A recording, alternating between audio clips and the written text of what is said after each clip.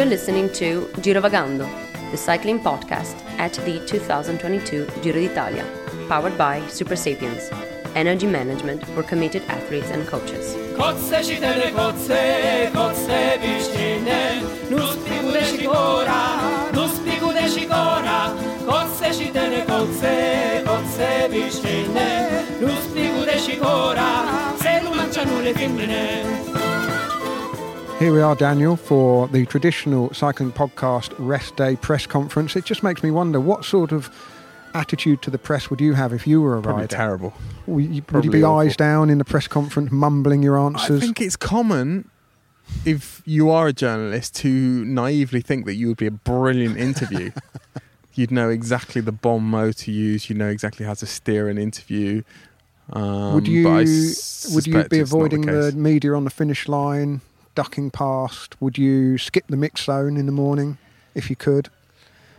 Do you know one thing that I often notice myself, I often observe, and this comes back to a couple of months ago, and I got his nationality wrong at the time. The speed skater who had published this manifesto, I probably got the sport wrong now. There was some chap at the Winter Olympics. Now I think he was he was Swedish, wasn't he? He was a speed skater.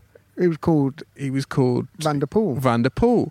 And he published this manifesto of how to become a champion speed skater, and he talks about media relations, and he talks about using humour, and I think that is the most underrated weapon there is for an athlete in their dealings with the media, just to diffuse tension, get them on your side straight away, sort of deflect any impending difficult question you don't want to answer.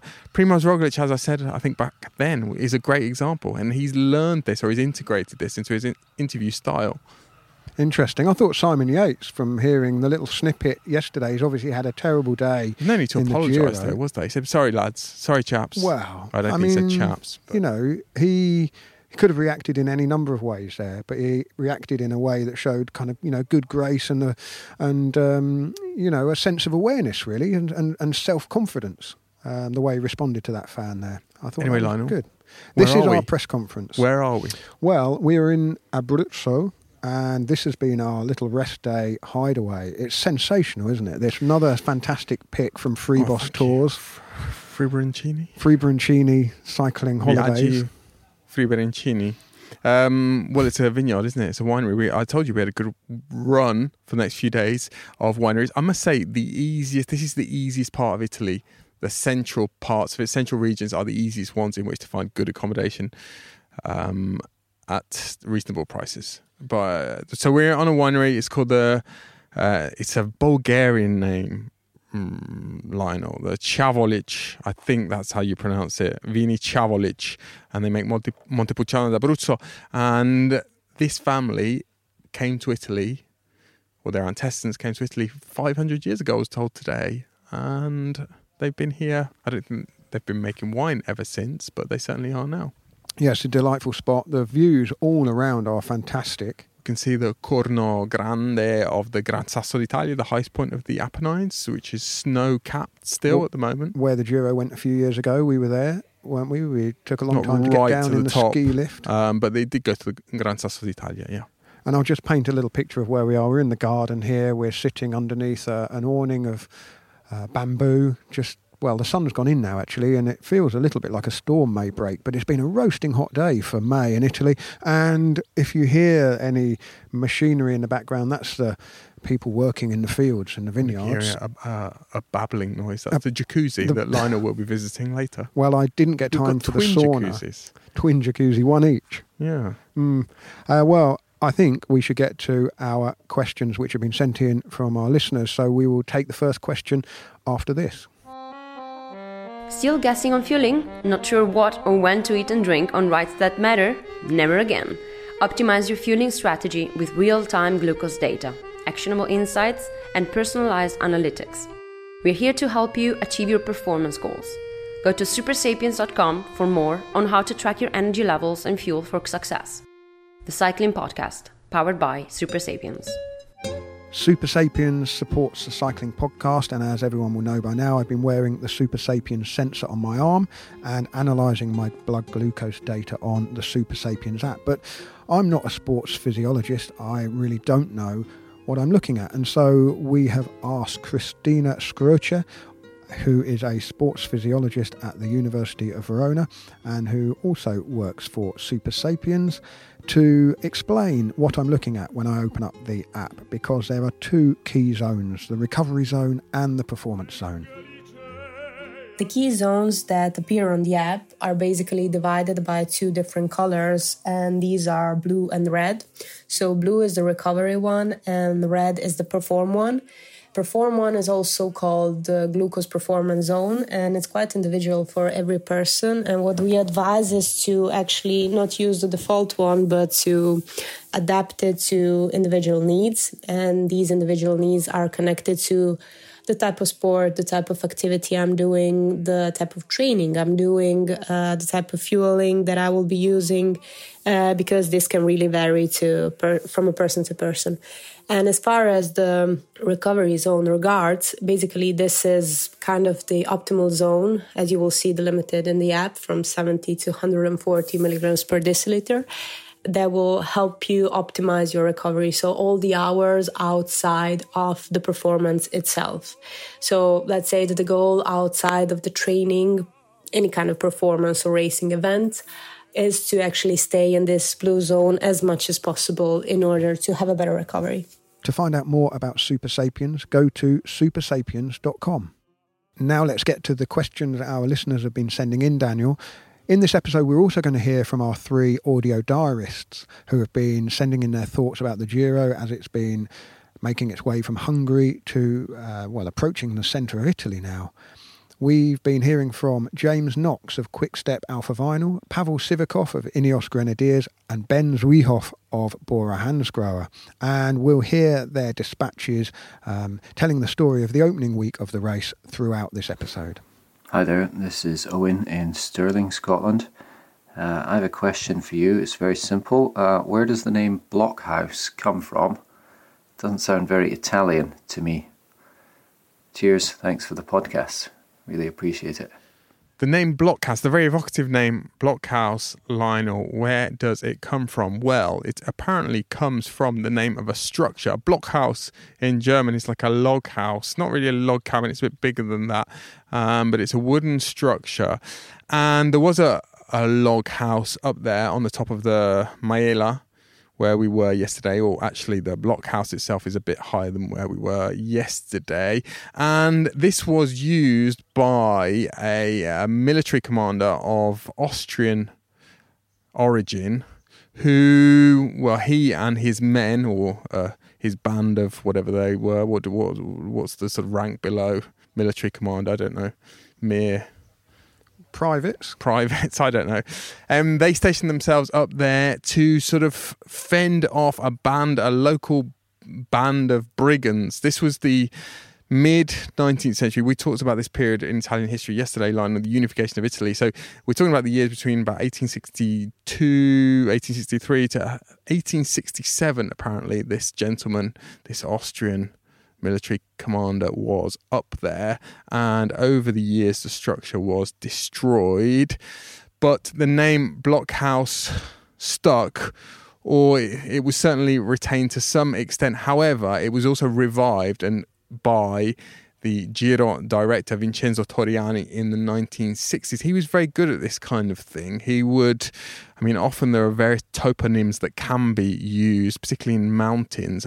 For example, you notice the Giro, when it finishes places like Macugnaga, they call the stage Monte Rosa. And the Monte Rosa is a huge mountain, that towers way above Macugnaga, but they call it the Monte Rosa.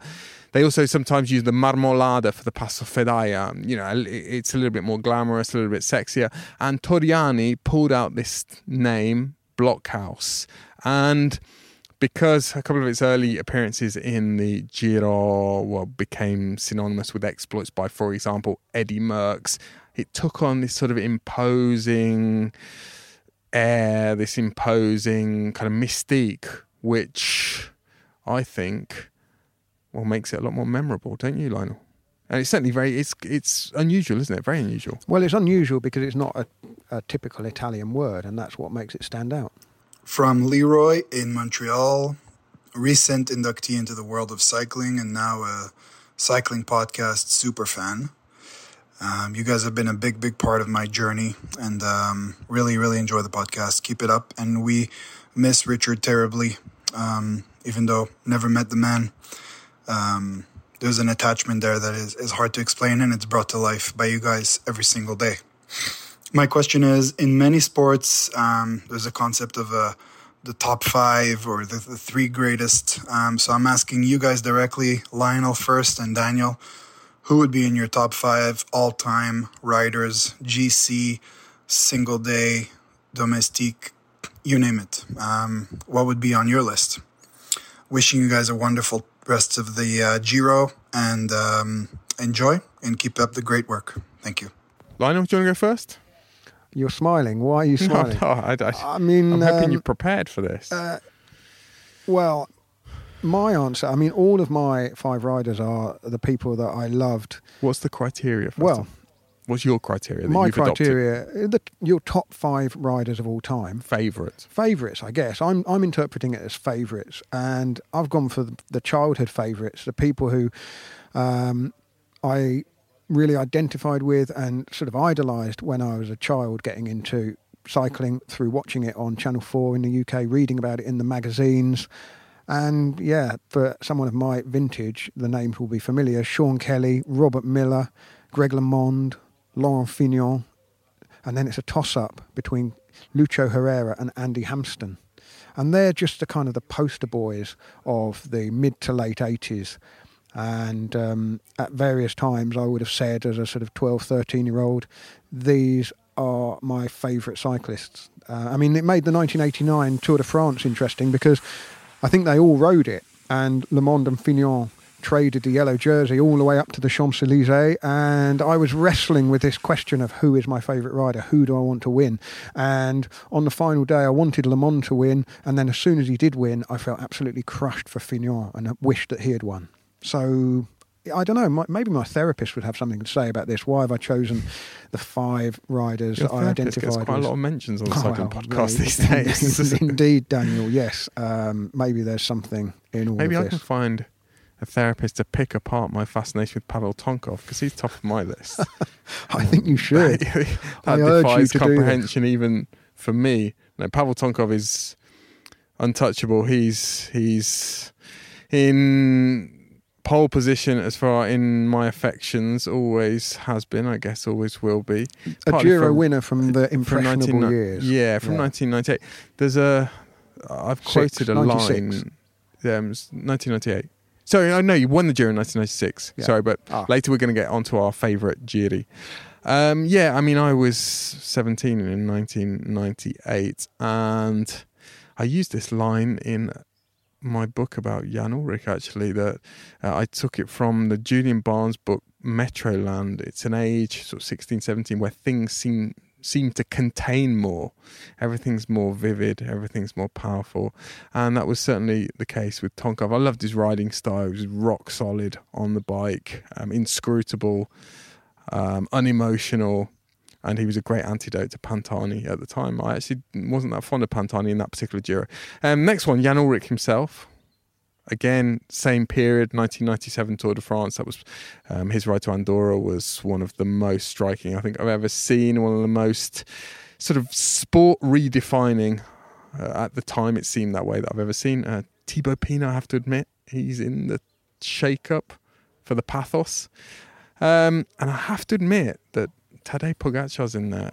Wow. Yeah, and I guiltily admit that because it's someone I have to interview quite a lot. But I just love how dynamic he is on a bike, and I'm very much hooked by this story at the moment. To just very much intrigued to see how far he can go and how much he can redefine the next few years of professional cycling, or define the next few years of professional cycling. And the last one, for what he represents as a human being, and I've got to know him relatively well over the years, is Christophe Basson, the French rider who in 1999 stood up to, among others, Lance Armstrong, and was incredibly principled in an era when the whole sport of professional cycling seems to have lost its moral compass. Maybe the most impressive thing about Christoph, though, is not the moral stance that he took, but how magnanimous he is about people who didn't follow his ethical path, and his understanding for them, his compassion for them, and his argument that he was simply very lucky in that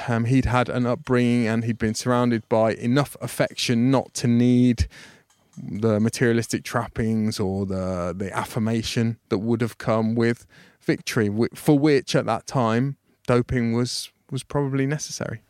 It's a great question, Leroy, and it's interesting that we've both chosen people that we've actually watched, but I suppose that's telling. I mean, I could have said, Eddie Merckx, Fausto Coppi, all the great riders from the 50s, 60s and 70s, but, they're kind of two-dimensional images, still images for me, although I have seen footage of them riding, of course. But these were the riders of the kind of Technicolor 1980s, the point at which I kind of fell in love with the sport, really. So that's the reason for my selection.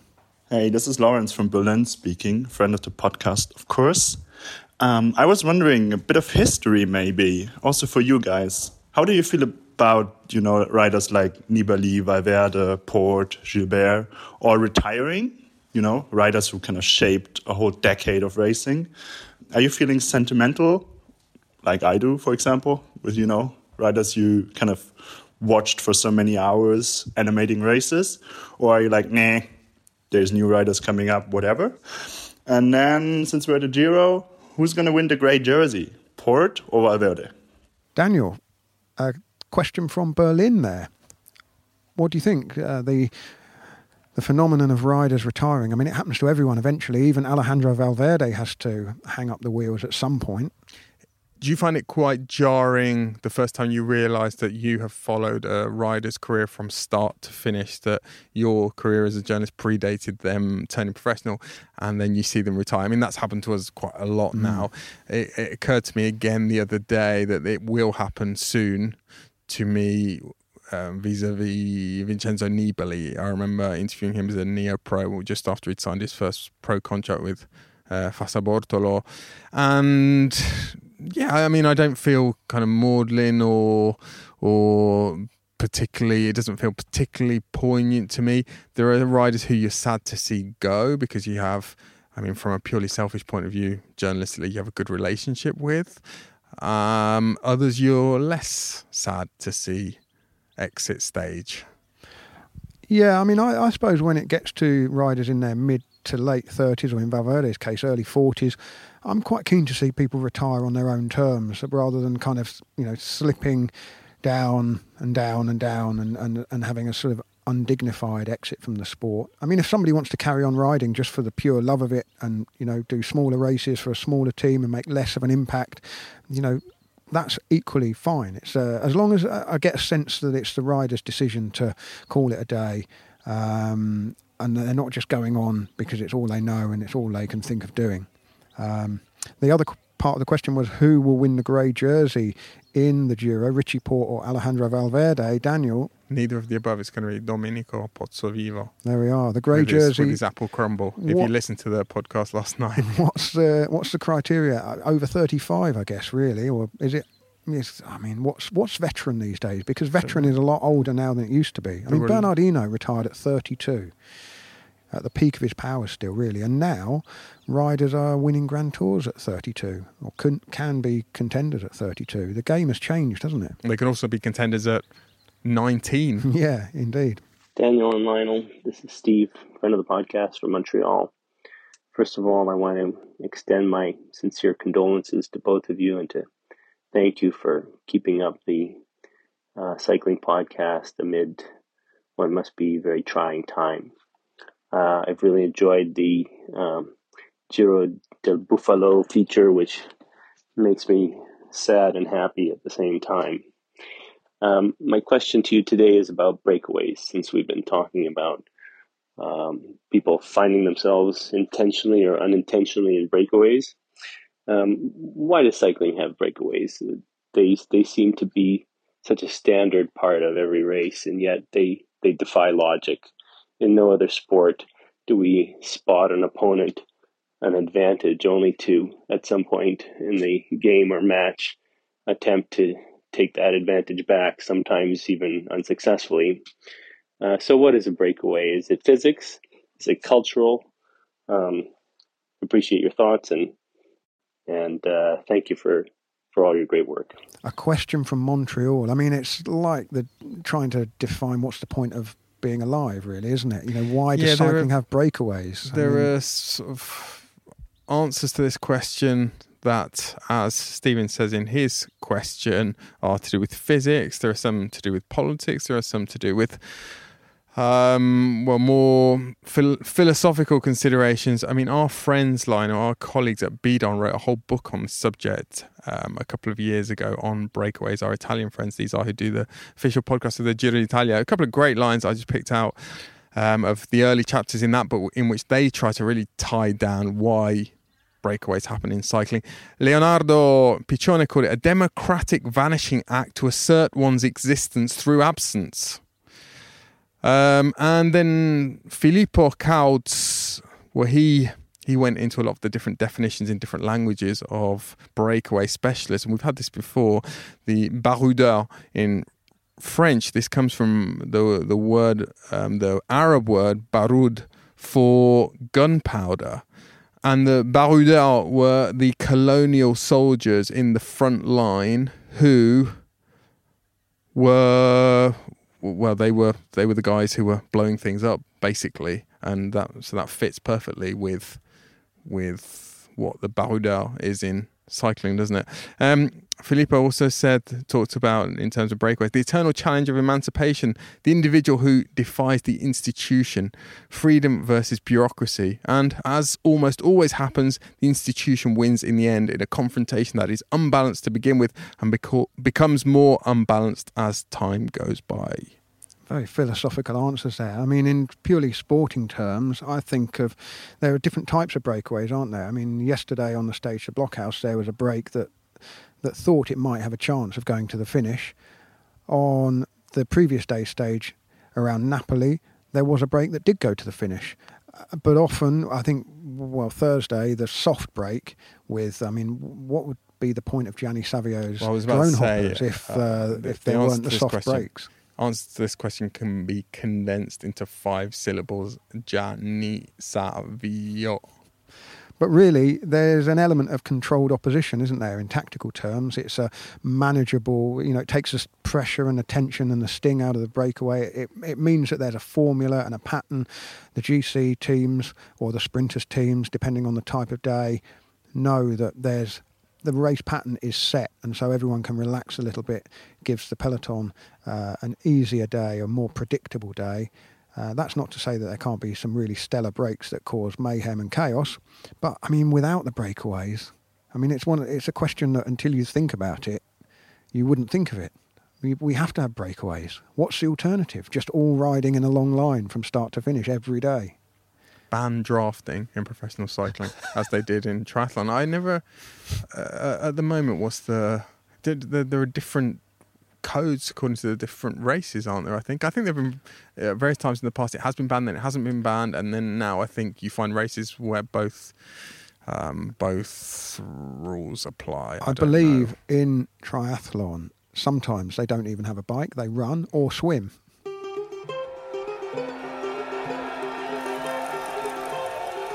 Hey guys, Pavel here. Here we are, less than 24 hours before the Grande Partenza in Budapest. Another Grand Tour for me, and another Grand Tour with a cycling podcast. I'll be sharing the ups and downs, that I'll experience. This is Ineos Grenadiers rider Pavel Sivakov. We are here to win the race, to fight for the pink with Richard. He's definitely one of the main favorites here. Hopefully we'll have a great 3 weeks, and yeah, I'll be also listening to the analysis of the guys of the cycling podcast. I'm also a keen listener, so yeah, always I find pretty cool to learn new things about the culture, where we pass, and the food and the wines, everything. So yeah, I'll be also tuning in. On the outside, it's glorious. fierce chaos at the Giro d'Italia. The sprint is launched. Girmay on the right, Ewan on the left, caught through the centre. There goes Mathieu Van der Poel as well. Van der Poel comes around. Van der Poel is there. He hits the front. There's a crash and Ewan's out. It's Mathieu Van der Poel in pink. That's stage 1 done. The Grandi Partenza from Budapest. James Knox rides for Quick-Step Alpha Vinyl. Big rollout this morning, big crowds. Yeah, to be honest, it was a pretty easy day. We just poodled along through the rolling Hungarian countryside, not much to see, not much to do. And then, yeah, it just got more and more nervous and fast into that last 5k. There was a crash before the corner, and then again at 3k. Ballerini crashed for us, which was a bit of a shame. He seemed to be in a good position. Van der Poel won, as expected. I've got my fantasy team on the go. Managed to pick 1, 2, 3 today in my fantasy team, so I'm chuffed with that. We should go to the Tale of the Tapper, stage 2. Started again at Hero Square in Pest and finished up here near to Buda Castle. And as I said, shades of Bologna 2019 with the sort of flat city time trial and then the climb at the end. And over the course of the afternoon, several leaders, of course, in the hot seat. Alex Dowsett. That's 2 down already, ticking these off pretty fast. This is James Knox. Long day for a 12.5 minute effort. Tried to be smooth and fast. I'm just not very fast through the corners. I'm just a bit hopeless around the corners. Was pretty happy anyway, regardless. Did a good final climb. Did a pretty decent time. Mauro obviously did a good time trial, top 10. Really good. And Yatesy won, which, yeah, that's a big statement. Head of the other GC guys. Getting a win in early. Obviously, sprint day tomorrow. First big test for us. First opportunity for Cav. There goes Michael Mirko. Mirko knows that, trying to lynch the sprint now for Mark Cavendish. Nittolo's trying to follow on the wheel. Demar is there. Cavendish now launches. Cavendish going. Cavendish in front. On the right as we look at it, Scalminia. On the right, Scalminia, but Cavendish is still in front. Cavendish is going. Bauhaus is coming to the left. The line won't get there. Cavendish still there. Cavendish still there. Oh, it's number 16. This is Ineos Grenadiers rider Pavel Sivakov. We're in Italy after 3 really nice days in Hungary, actually. It was my first time there, and I was, surprised a bit by the country. That's not the image I had of Hungary, and it's been 3 great days, 3 great stages, and now we can say that we'll start with a big one with Mount Etna tomorrow. First GC battle. I think we will see already, more clearly who's in a good condition now, and who's going to be up there for the win. Chute à l'arrière du peloton, cycling podcast team car at the back of the pack, please. That's Seb Piquet, the voice of Radio Tour, to remind me to tell you that this episode is sponsored by NordVPN. A VPN is a virtual private network, and it can help keep you safe when you're online, or keep your data safe, more to the point, because especially when you're travelling around, and I'm tethered up to my phone now, but I've also been using hotel Wi-Fi and the Wi-Fi in the press room at the Giro d'Italia. I want to make sure that my data is safe and secure, especially when doing important business like logging into my bank account. I don't want to be the victim of data theft, and so the virtual private network is basically like a corridor of protection for your data. And you can grab an exclusive NordVPN deal by going to nordvpn.com/TCP and use the code TCP to get a huge discount plus free threat protection and 1 additional month free. It's completely risk-free as well because Nord offers a 30-day money-back guarantee if you don't get on with it. So go to nordvpn.com/TCP. Hi Daniel and Lionel, Simon Bittlestone from Hampshire here. It's always struck me how articulately, engagingly, openly cyclists seem to be able to talk about their race and how they're going. And it's really something that I find adds to the enjoyment of the sport, is being able to hear their perspectives so eloquently delivered. And it's something that's struck me as in contrast to what you get in a number of other sports, and dare I specifically pick on football, where players come off the pitch and offer banal sound bites about taking each game as it comes and so on. I wondered if you thought there was a reason why cyclists are seemingly so much better at talking as soon as they come off the bike, Or perhaps it's that you were able to pick out the cyclists that are most articulate from experience.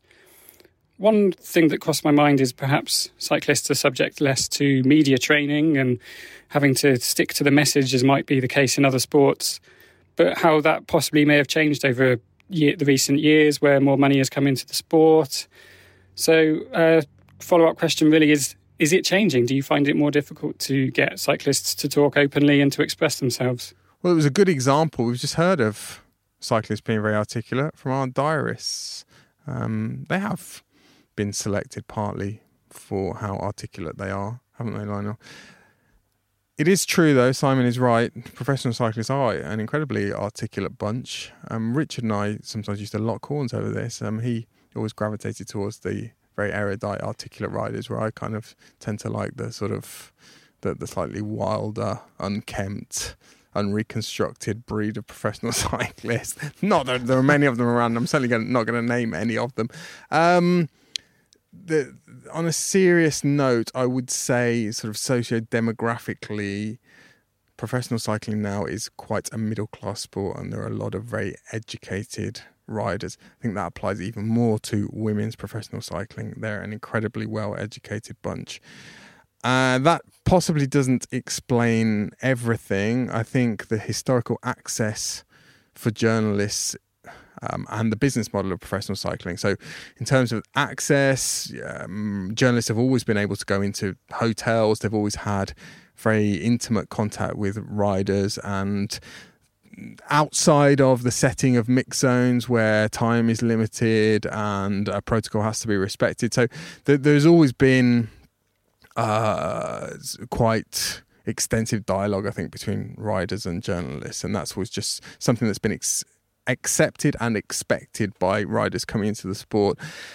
And as far as the business model is concerned, again, I think riders are well aware of their responsibilities to sponsors, to be articulate, to communicate readily with the media. I mean, it has its limitations, and it's always sort of within reason and within the confines of how much the individual wants to talk to members of the press. But I think those two things, to a large extent, explain why we are so blessed by so many articulate riders. And the teams themselves have now quite sophisticated in-house media operations, don't they? A few years ago, a lot of written material on the team websites. Now they're basically videographers, a lot of the teams, aren't they? And of course now the Netflix documentaries coming from the Tour de France this year. The riders need to be storytellers, and cycling is I don't want to fall for the cliche that it's a cerebral sport, but there's a lot of thinking time from start to finish, 150 to 250 kilometres worth of thinking time. And each rider is seeing a very different version of the race, has a very different story. They will have their own thoughts about what they were doing at the time, what was going through their mind, what they were thinking about, what they were taking into account. I thought Joe Dombrowski's account of yesterday, just even hearing him say that he thought he might try and hang on to the group as they caught him on the lower slopes of Blockhouse, and then realising, that's not going to happen. That's a sort of very simple insight, but it is a really clear, concisely expressed, very visual insight, especially when married up to the TV pictures. And so you get a 3D vision of the race through the eyes of the riders that can express what was going through their minds while they were racing. Yeah, there's a very rich and varied palette of stimuli in professional cycling, isn't there? I always talk about the cheesecake of engagement, the many miscellaneous reasons for which one might be interested in professional cycling, whether, for some people it's more about the geography, other people it's more about the tech, for other people it's more about physiology.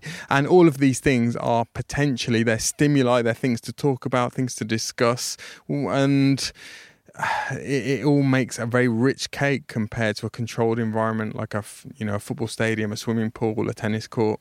When can you eat this cheesecake? Only after 11 or only after dinner? And on the same, sort of twisting that point slightly, a very visually and aesthetic sport, isn't it? I mean, when you look at the riders, they all look absolutely mint. The clothing is put on in such a way that it looks right. The bikes all look right. They're very aware of the visual impact of how they look and how the sport looks. Mikel Landa in his odd shoes. Well, true. Hi, Bertrand from Belgium. The Giro is maybe the most beautiful Grand Tour, but with the worst place in the calendar, can you imagine the Giro taking the place of the Vuelta in September, or the Tour de France being delayed by a week or two? Well, Tristan Vetter had a very similar question. I mean, this is sacrilege, isn't it? Moving the Giro from May? I mean, No, I think it would work. Happen. I think it would work. We should point out that until relatively recently, the Giro did finish in the middle of June. True. I was just looking at some dates. The Giro in 1976, for example, finished on the 12th of June. 1988 finished on the 12th of June. That was just about the latest it would finish, sort of the second week or the end of the second week of June. But it has crept forward, hasn't it, in the calendar? And this has caused problems, as we've seen in the last few years. Also, there are problems and considerations to do with climate change, the snow lingering longer in the Alps on occasion. In other years, it's hotter earlier. But I think a Giro in the autumn or in the late summer would work nicely. And a Vuelta, well, in the spring, we've already seen that in the past. We saw that up until 1995, didn't we? Well, of course, after lockdown, we did see an autumn Giro, didn't we? Followed by an autumn, almost winter Vuelta. I thought that worked pretty well.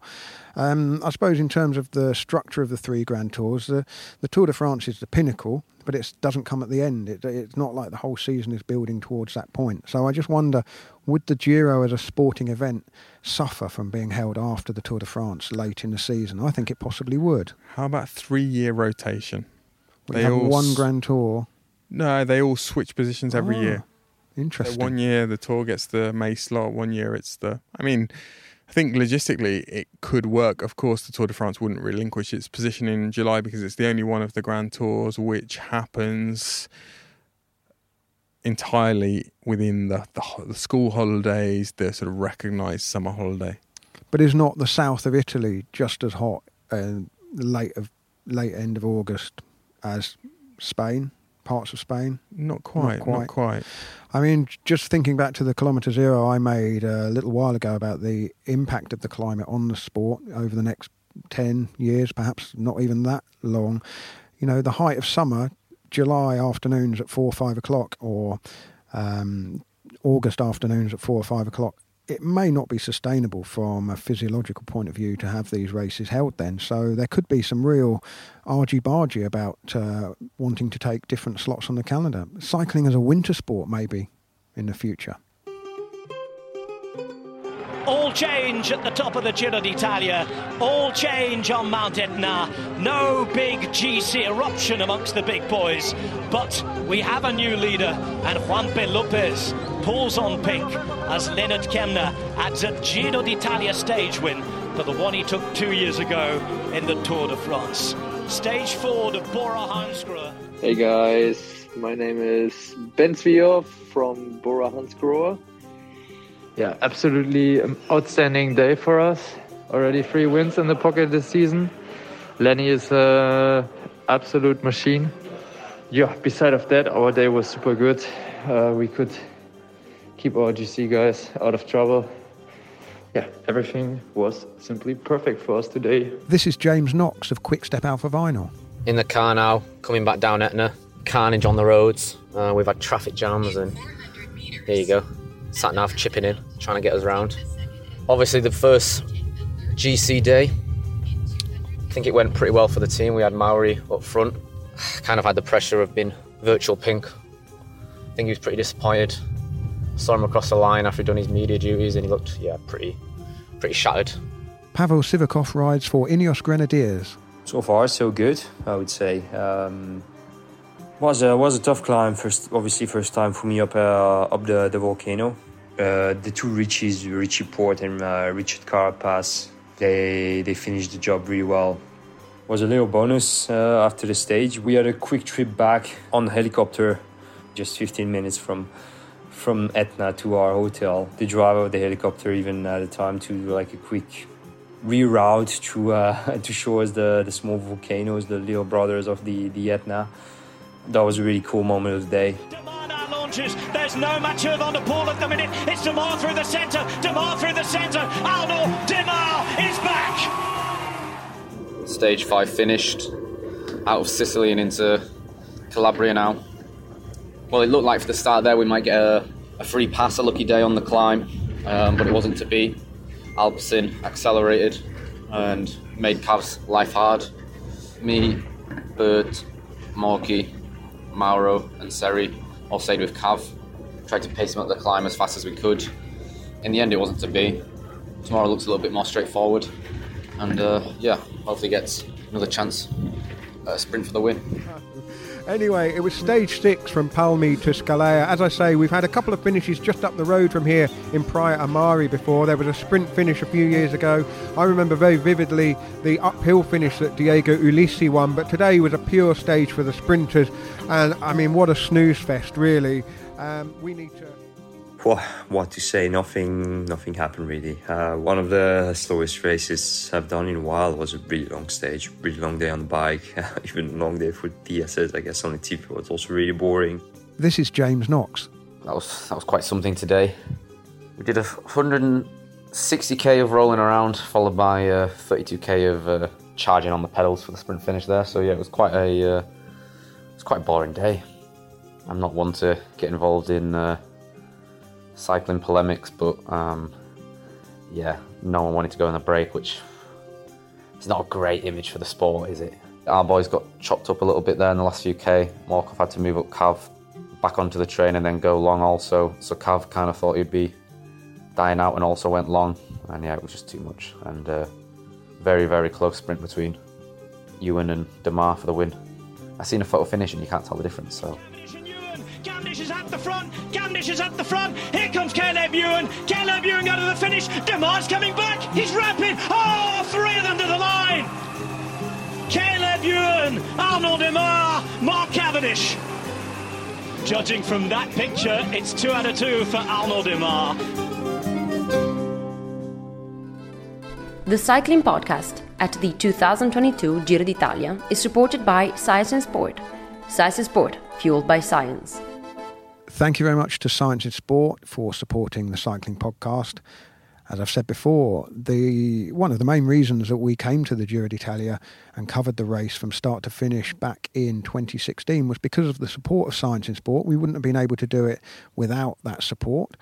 And so we're very grateful for them that they have continued to come on this journey with us over the last few years. If you would like to get 25% off all of Science in Sport's energy drinks, gels, bars and various other products, go to scienceinsport.com and use the code SISCP25. As ever, we do put that discount code in the show notes, and just a reminder that it doesn't work in conjunction with other offers that Science and Sport are running at any particular time. But if you load up your basket with goodies and use SISCP25, you'll be able to get 25% off. Hi, Daniel and Lionel. My name is Will, and I live in Mercersburg, Pennsylvania. Like many, I really enjoyed Stage 7, but I found myself captivated not only by the great racing, but the beautiful scenery and villages. I have often been told that southern Italy is not the best for cycling or for tourism, but having been through these last few days, I was wondering your thoughts on the area that the tour has traveled inland. Is it a great place for those of us who enjoy good wine, good food, and good cycling to spend some time in Italy? Will also sent a very nice message about Richard Moore, which we listened to this afternoon, and thank you very much for that message, Will. And thank you to everyone who's sent us an email. I know we've said it before, but it bears repeating that every message has been very gratefully received and actually a really useful, helpful thing for us, because hearing how much Richard meant to all of you, it's been really nice to see. And thank you very much, Will, for your message. But as to your question about the south of Italy, I've grown to love the south of Italy. If you remember my first trip to Calabria, I was fairly nervous about being there. I mean, some of it is quite scruffy, it has to be said. There's a lot of unfinished apartment blocks and things that look like they're on the verge of falling down, and some of the towns, as we've said earlier in the Giro, need probably razing to the ground and rebuilding. But we were in sort of two minds about southern Italy as a tourist destination or a cycling destination.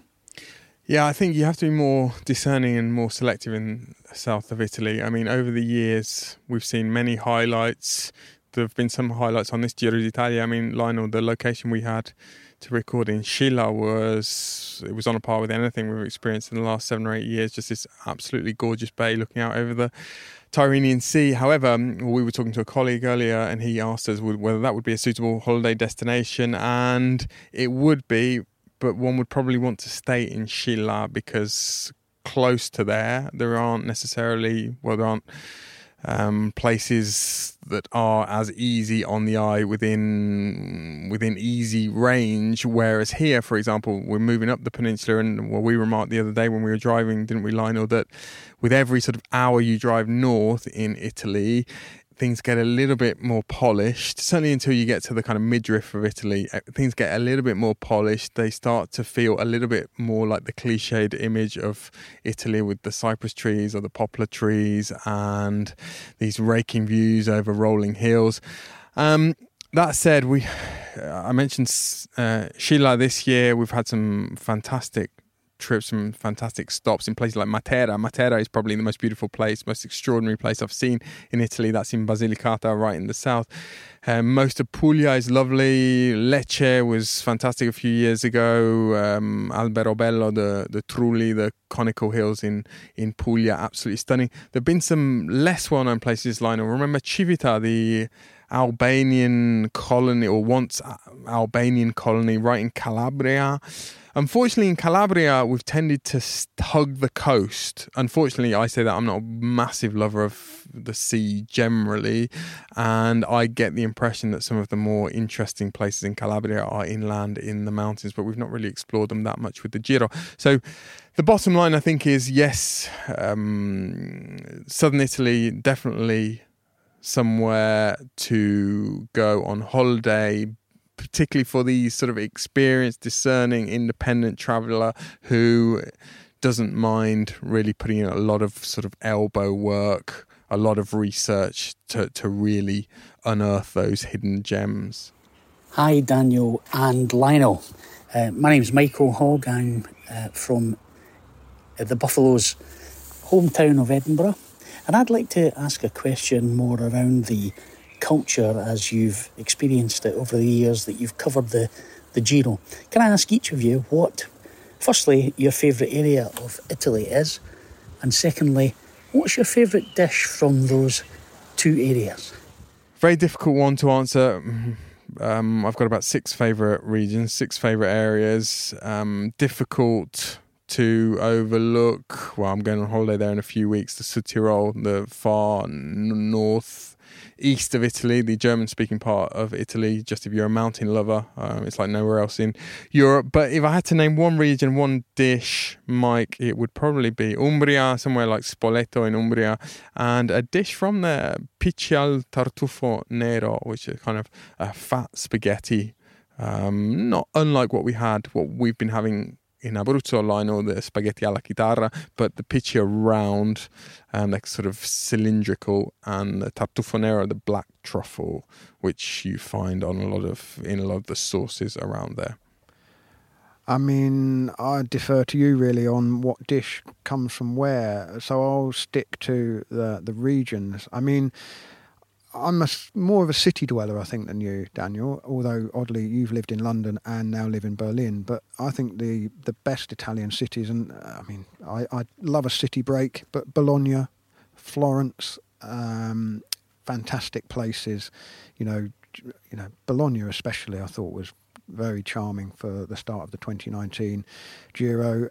Florence or Firenze, where I stayed when I went to Strade Bianche at the start of the year, or start of March, isn't it? Unbeatable places really for a weekend break, especially if there's a bike race on or a football match. Managed to combine both when I was in Florence. So I'm always quite happy, although I do love the secret Fribrancini hideaway for a rest day. Very relaxing, very restful. I also quite like being able to step out of wherever I'm staying and have a multitude of places to go and have a coffee or pick for lunch and stroll around, have a look at the architecture and just people watch, I guess. In terms of the food, the delight for me has been not really knowing too much. The pasta we had last night, this flat, almost guitar string type pasta, that we had. I'd not heard of it before. It was fantastic. Came with these small meatballs, didn't it? We'll hear perhaps a bit more about this tomorrow. But the thing that I love is when they just bring you something that they think you might like. So we just had a sort of random selection of antipasti last night, didn't we? And there was some delights on that plate, some ricotta. There was a sort of omelette-y thing. What else was there? There was a big ravioli of some kind, wasn't there? There was a donut, a savoury donut. Really just a joy when you trust the establishment and they bring you what they would like you to enjoy. Lionel, I think I might have committed heresy. I think Pici might be the incorrect name if you're eating that particular pasta in that particular part of Umbria that I'm talking about. I think I spent a lot of time in the south of Tuscany and they're called Pici there, but in Umbria, I think they're called something else. They're not bigoli, but they're the same as bigoli. Bigoli are what you get in the Veneto. But basically, whatever region of Italy you go to, you get a long sort of cylindrical pasta, fat pasta, and it has a different name everywhere. Not only in every region, but sometimes in every town. You move from town to town and it takes on a completely different name. But you get the idea. I thought you were going to say that you were going to advocate for pasta with the sauce just piled up high on the Lionel. top. Should we just get straight to the tale of the tapper and sum up what happened today? Because the stage went from Diamonte to Potenza, 196 kilometres long, 4.5 kilometres thereabouts high. Jeez, that was a hard day. This is James Knox of Quick Step Alpha Vinyl. All day my guts just got worse and worse. I don't think it was like anything I've eaten or anything. I was just too hard. And yeah, with like 40k to go, sat up, trudged along a bit on my own, and on that second to last big climb, stop halfway up there, climb over a fence, pull my chamois down and do my business, which was a bit grim, but I was on my own, thankfully, no one around. Pulled my shorts back up, got on with it, finished the ride, feeling pretty terrible. That's my day. Is up there in second place. It's the battle of the Dutch here at the Giro d'Italia. Formolo down in third. He's beaten, he's battled, but he can't do it. It's Koen Bouwman who's going to take a Grand Tour stage win for the first time in his career. Ben Zwiehoff rides for Bora Hansgrohe. Yeah, today was really epic day. We went almost the whole day full gas. And yeah, the contrast is pretty crazy. Yesterday was one of the easiest days in the office, and today was maybe one of the hardest. That's the crazy thing in cycling, that you can have this and you can have that. Dear listeners of Cycling Podcast. This is Ineos Grenadiers rider Pavel Sivakov. Another little diary to come in, stage 7. A stage that I guess a lot of riders have been scared of. Sadly, we had Castro who crashed pretty hard in the first part of the race. That was hard to see. I saw him laying there on the ground next to the barrier. I saw his face. Didn't look good. Hopefully he can get through it. Then we'll be up to a nasty circuit in Napoli. I think, in my opinion, a breakaway can go to the finish. We'll see. Behind, but Thomas again stays at the front. Thomas again sees the line. Thomas d'Italia again bookends a dream decade of breakaway racing. Van der Poel sits up. Girmay with yet another top 5. But the day belongs to Thomas again in sensational style. That's stage 8 done. Napoli to Napoli. Pretty hectic, chaotic circuits there. Cabna had a go in the final. Pink jersey had to close him down. Behind, Cav was safe and sound. Napoli was lovely. It's my first time here. Big crowds. Didn't have pizza. No, you need a pizza. We didn't get any pizza. The van got smashed into last night, so it was a proper Napoli experience all round, really. Nothing was taken, or there was no proper issues, and it got sorted today. Another day at the Giro. Big day tomorrow. Blockhouse. We've been debating it, but we don't know any answer. So if anyone can tell us why is Blockhouse called Blockhouse, it sounds real German for the fact it's in Abruzzo. This has been a bit of a pondering question. Bora Hansgrohe with a couple of riders. Oh my word! Back goes Simon Yates. It's not just Ciccone who's struggling. And Simon Yates, the best placed of all of the general classification contenders, needs to get it under control here very quickly, or his Giro d'Italia is quite simply over. James Knox rides for Quick-Step Alpha Vinyl. Second rest day. Made it. Poor Michelle. Oh, I'm broken. Big day. Managed to jump in the break.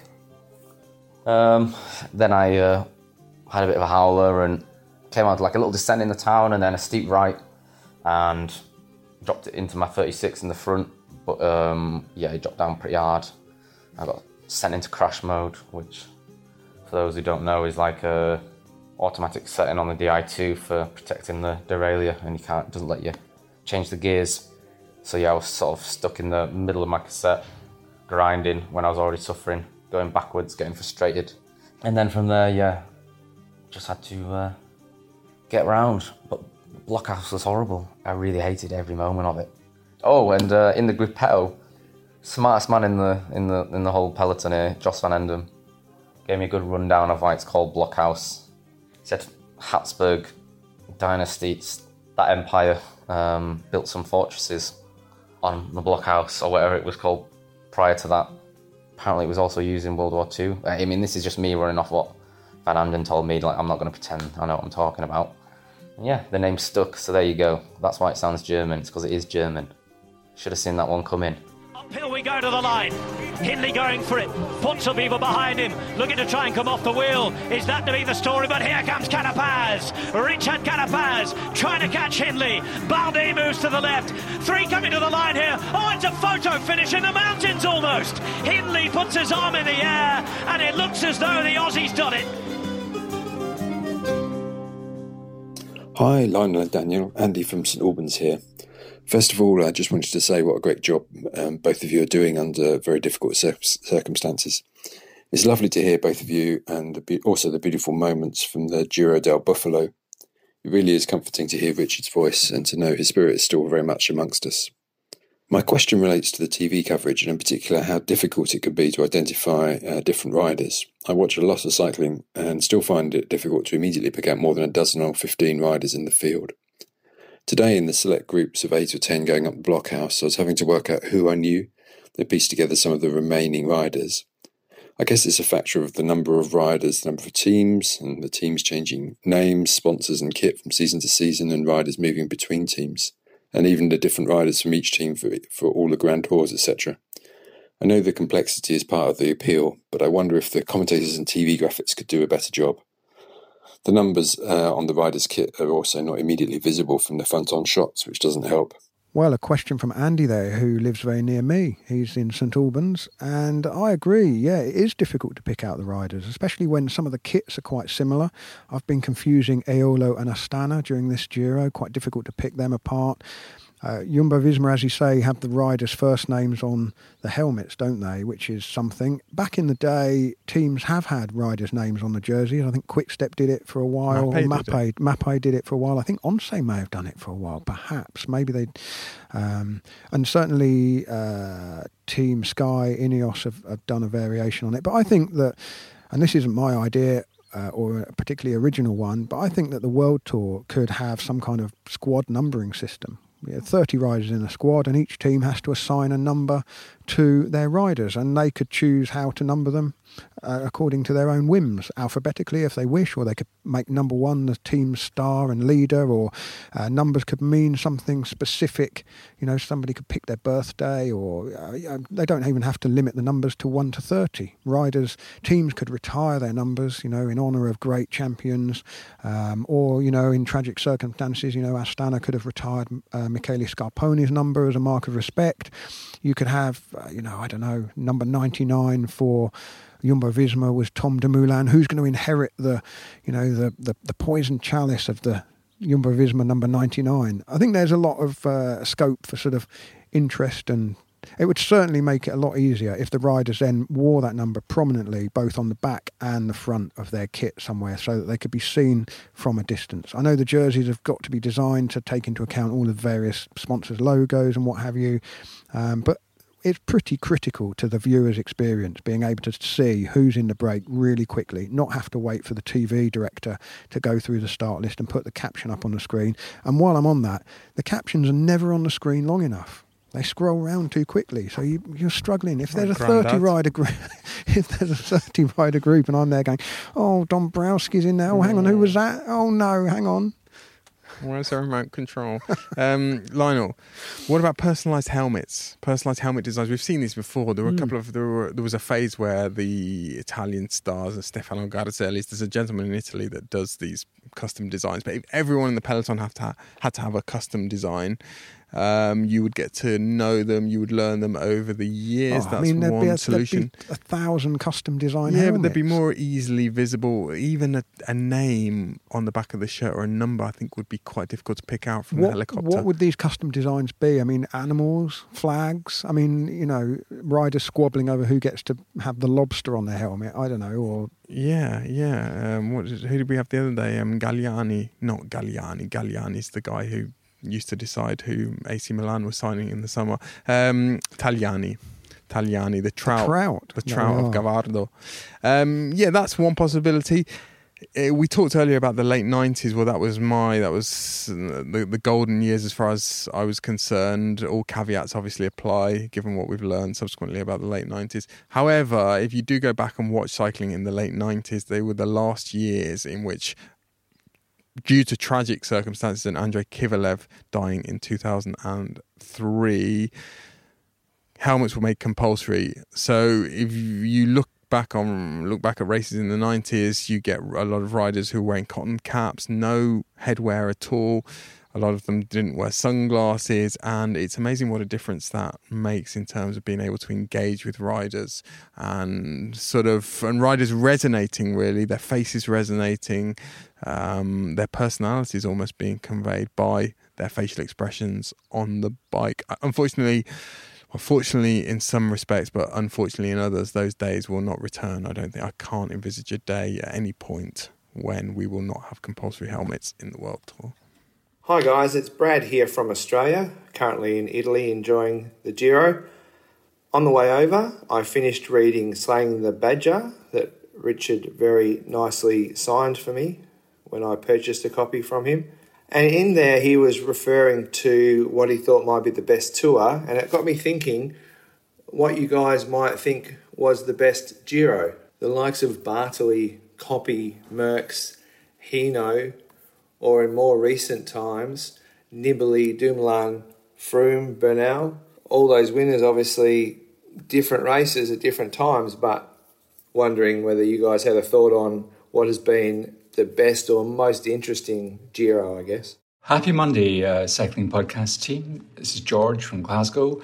My question for your press conference today is this. If you had access to a time machine and could be transported back in time or indeed forward into the future, which particular Grand Tour would you choose to cover? Well, Daniel, best Giro of all time. And if you had a time machine, which Grand Tour would you choose to cover? Best Giro of all time, I've talked about this before and I talked about it earlier in the episode. The 1998 Giro d'Italia, for me, that was the first one I watched really from start to finish. It's famous as being an epic battle between Pavel Tonkov, my favourite rider of all time, and Marco Pantani. I mean, yesterday, Lionel, we were up on Blockhouse and we both remarked on the sparse crowds. We felt we do feel year by year almost, Italy is not falling out of love with professional cycling, but it's really waiting without knowing that it's waiting for the next big Italian star to emerge. And it all feels a very, very long time ago that Marco Pantani was the biggest sports star outside football, certainly in Italy. And, the fervour that used to accompany him, I went to a stage as a spectator, I remember in 1999 in Treviso, and it was, I mentioned the other day when we were in Naples, the scenes when Maradona signed for Napoli and people sort of, crawling over cars and piled up on top of each other, just craning to get a glimpse of Maradona. And that was what it was like when Marco Pantani went around Italy with the Giro d'Italia. It was extraordinary. And in that 1998 Giro d'Italia, well, he hadn't done his double yet, his Giro Tour double, but he was on the way to completing the first half of that. And you really got a sense, even through the TV screen, even watching in the UK on Eurosport, that something special, something big, something euphoric as far as Italy was happening. And it was mesmerising. And there was this battle day after day. It seemed like days and days on end of Tonkov and Pantani just going wheel to wheel on these climbs whose names at the time were very, very exotic for me, very exciting. You know, I didn't necessarily know exactly where they were in Italy or in the mountains in Italy. And they're names that still, you know, when I hear them now, places like Monte Campione, Alpe di Pampeago, they still have a special kind of reverberation in my head and in my heart and in my affections when I hear them now. Interesting. I mean, I'm going to go back even further than that to a Giro that I didn't see anything of at the time. The 1987 race that Stephen Roche won. He was locked in this battle with his Carrera teammate, Roberto Vicentini, who had won the Giro the previous year and was kind of the golden boy of the team, the golden boy of Italian cycling. Richard actually made an excellent episode of Kilometre Zero about Stephen Roche's Giro win a few years ago.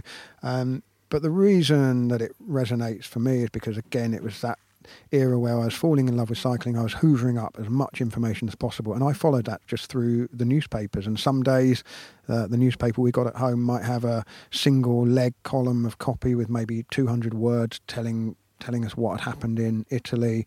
Some days they might only just print the result, and you'd see that Roche had lost. I remember that with even in 1998 with Tonkov and Gotti. I would see one day, or in 1997, Gotti was first one day, Tonkov second the next, and then it was reversed, and it was incredible. Yeah, and then getting Cycling Weekly and putting a bit of meat on the skeleton, and then finally getting Winning magazine and seeing some colour photographs from this race, and just seeing the vividness of the pink jersey and the anger on the faces of the crowd who really didn't want Roche to beat their boy, and the white of the snow in the mountains, and I guess kind of realising that this race was held in a point in the year where the spring straddled summer. You know, some of the pictures look glorious, bright sunshine, but then equally the next day the weather could be terrible, and it was just mind-blowing just to see that the Giro d'Italia was not an Italian version of the Tour de France at all. And so that was the kind of gateway into learning a bit more about professional cycling. And I always try to remind myself, Lionel, and we've probably had this conversation over the years, that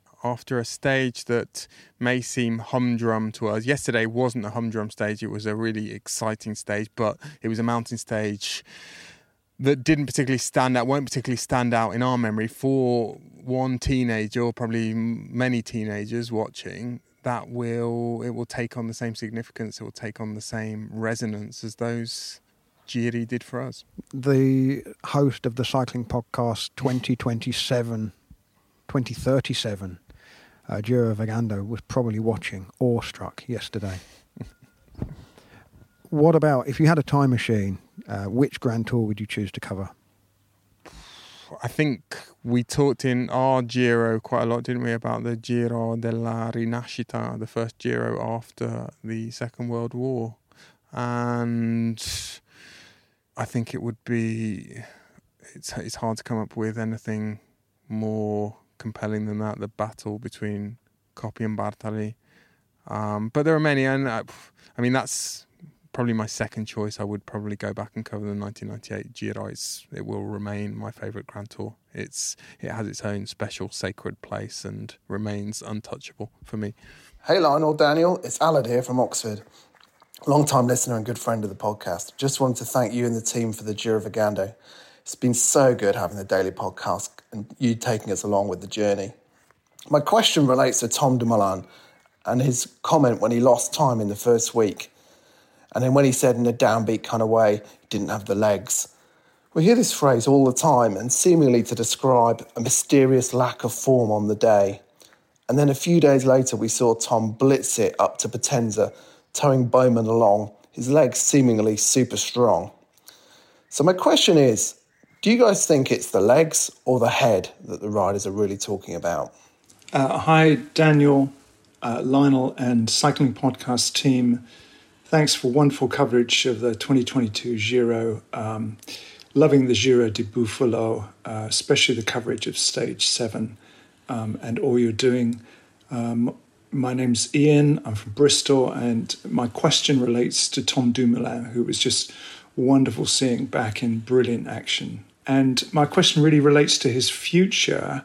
And I was thinking about him and Richie Porte. And, if you were Tom Dumoulin's dad, would you advise him in the future to stick where he is with Jumbo-Visma and develop into a sort of super domestic role? Or do you think he should move on and try and rekindle that ability to win Grand Tours that he clearly has? Thanks so much, guys. And we're all still incredibly saddened by Richard's passing. Some interesting questions about Tom Dumoulin there from Aled and Ian. Is it the legs or the head, do you think? And what does his future hold? Well, I saw him striding across a hotel lobby about an hour and a half ago when we were in Montesilvano. I should have asked him, shouldn't I? What does your future hold, Tom? What would you answer to that, Lionel? What does my future hold? Goodness me. This would be where I'd be looking at the press officer and getting him to do the wind it up symbol. I have no idea at the moment. What does the future hold for Tom Dumoulin? What should he do? Well, we can't possibly know what goes on in his head. As Jos van Emden, his teammate, said to us the other day, a lot goes on in the head of Tom Dumoulin. And I think one thing with him, it's probably naive, and I'm not suggesting that anyone does this, but there is a tendency when Tom Dumoulin, well, when a rider comes back after a break like Tom Dumoulin had last year, and then he gives a very upbeat interview in which he talks about how he's changed his way of viewing cycling and now he knows why he's in it. I think it would be naive to think that any doubts that he had previously had and any difficulties that he had previously had with the life of a professional cyclist, that they have suddenly been resolved and all the circles have been squared, and he does, as he say, know exactly why he's in cycling and will never err and waver again. I think that's probably unrealistic. I think some of the reservations that he had 2 years ago are probably still there to a certain degree. I think he's in a good place in terms of the team he's in. I see this as being a good role for him. Okay, he's in a Jumbo-Visma team where he's still a big name, he's still a star, there's still a lot of scrutiny, a lot of attention, but he's not their Tour de France leader. I don't think he's going to be their Tour de France leader at any point soon. Well, he's not even their Giro d'Italia GC leader at this moment in time. And I think, well, for the rest of this race, he's going to have a lot of freedom. Whether we'll ever see him contend for a Grand Tour again, I'm not sure. I don't know whether I said earlier in the Giro, but it does feel a little bit as though cycling has moved beyond his generation. I mean, he's in his early 30s now. He hasn't got that much longer left, but he's certainly a talented enough rider to win big races still. I mean, going back to Grand Tours and memorable Grand Tours, his Giro d'Italia 2017, I mean, we've played the clip many times before of his fans, the Dutch fans there, the Tommy Dumoulin song. And we talked earlier in the car, didn't we, Lionel, about the weather that year. It was a fantastic Giro. We went to some wonderful places that year.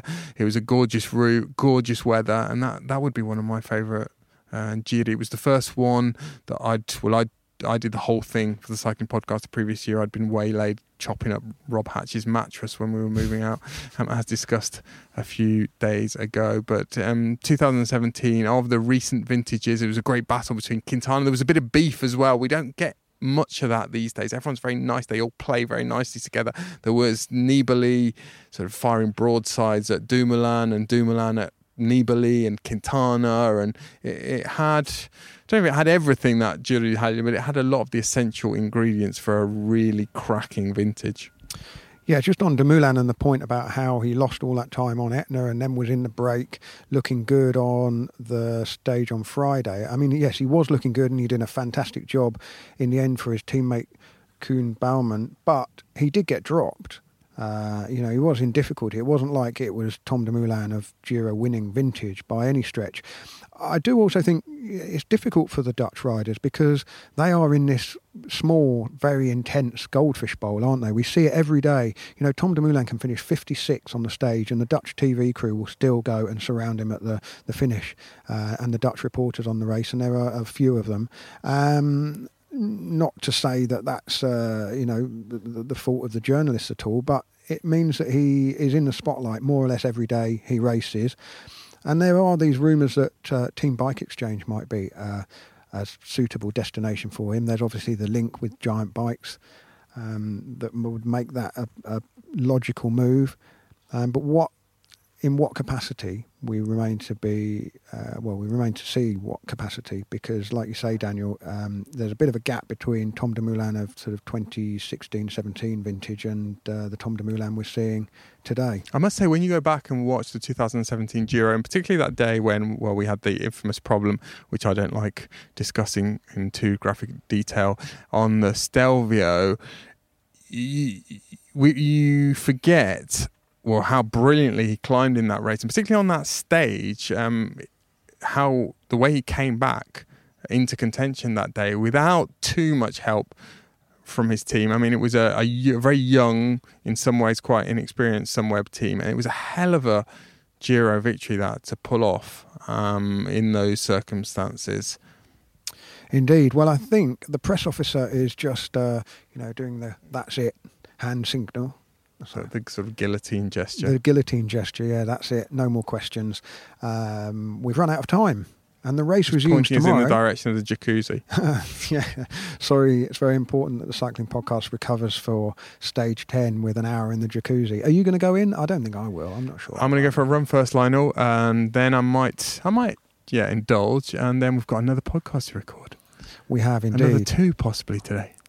Wow, 1.5 really on the same subject. More on that at a later point. But the Giro d'Italia resumes tomorrow. We'll be joined also by Brian Nygaard on Wednesday night. Brian, we haven't even tasted the wine from. Well, we did. That's actually a lie. We did taste the wine from this property, but not on the property. We ordered it last night in the restaurant, didn't we? A few kilometres away. Indeed. Well, until tomorrow, Daniel. Thank you very much. Thank you, Lionel. The Cycling Podcast was created in 2013 by Richard Moore, Daniel Freeb and Lionel Byrne.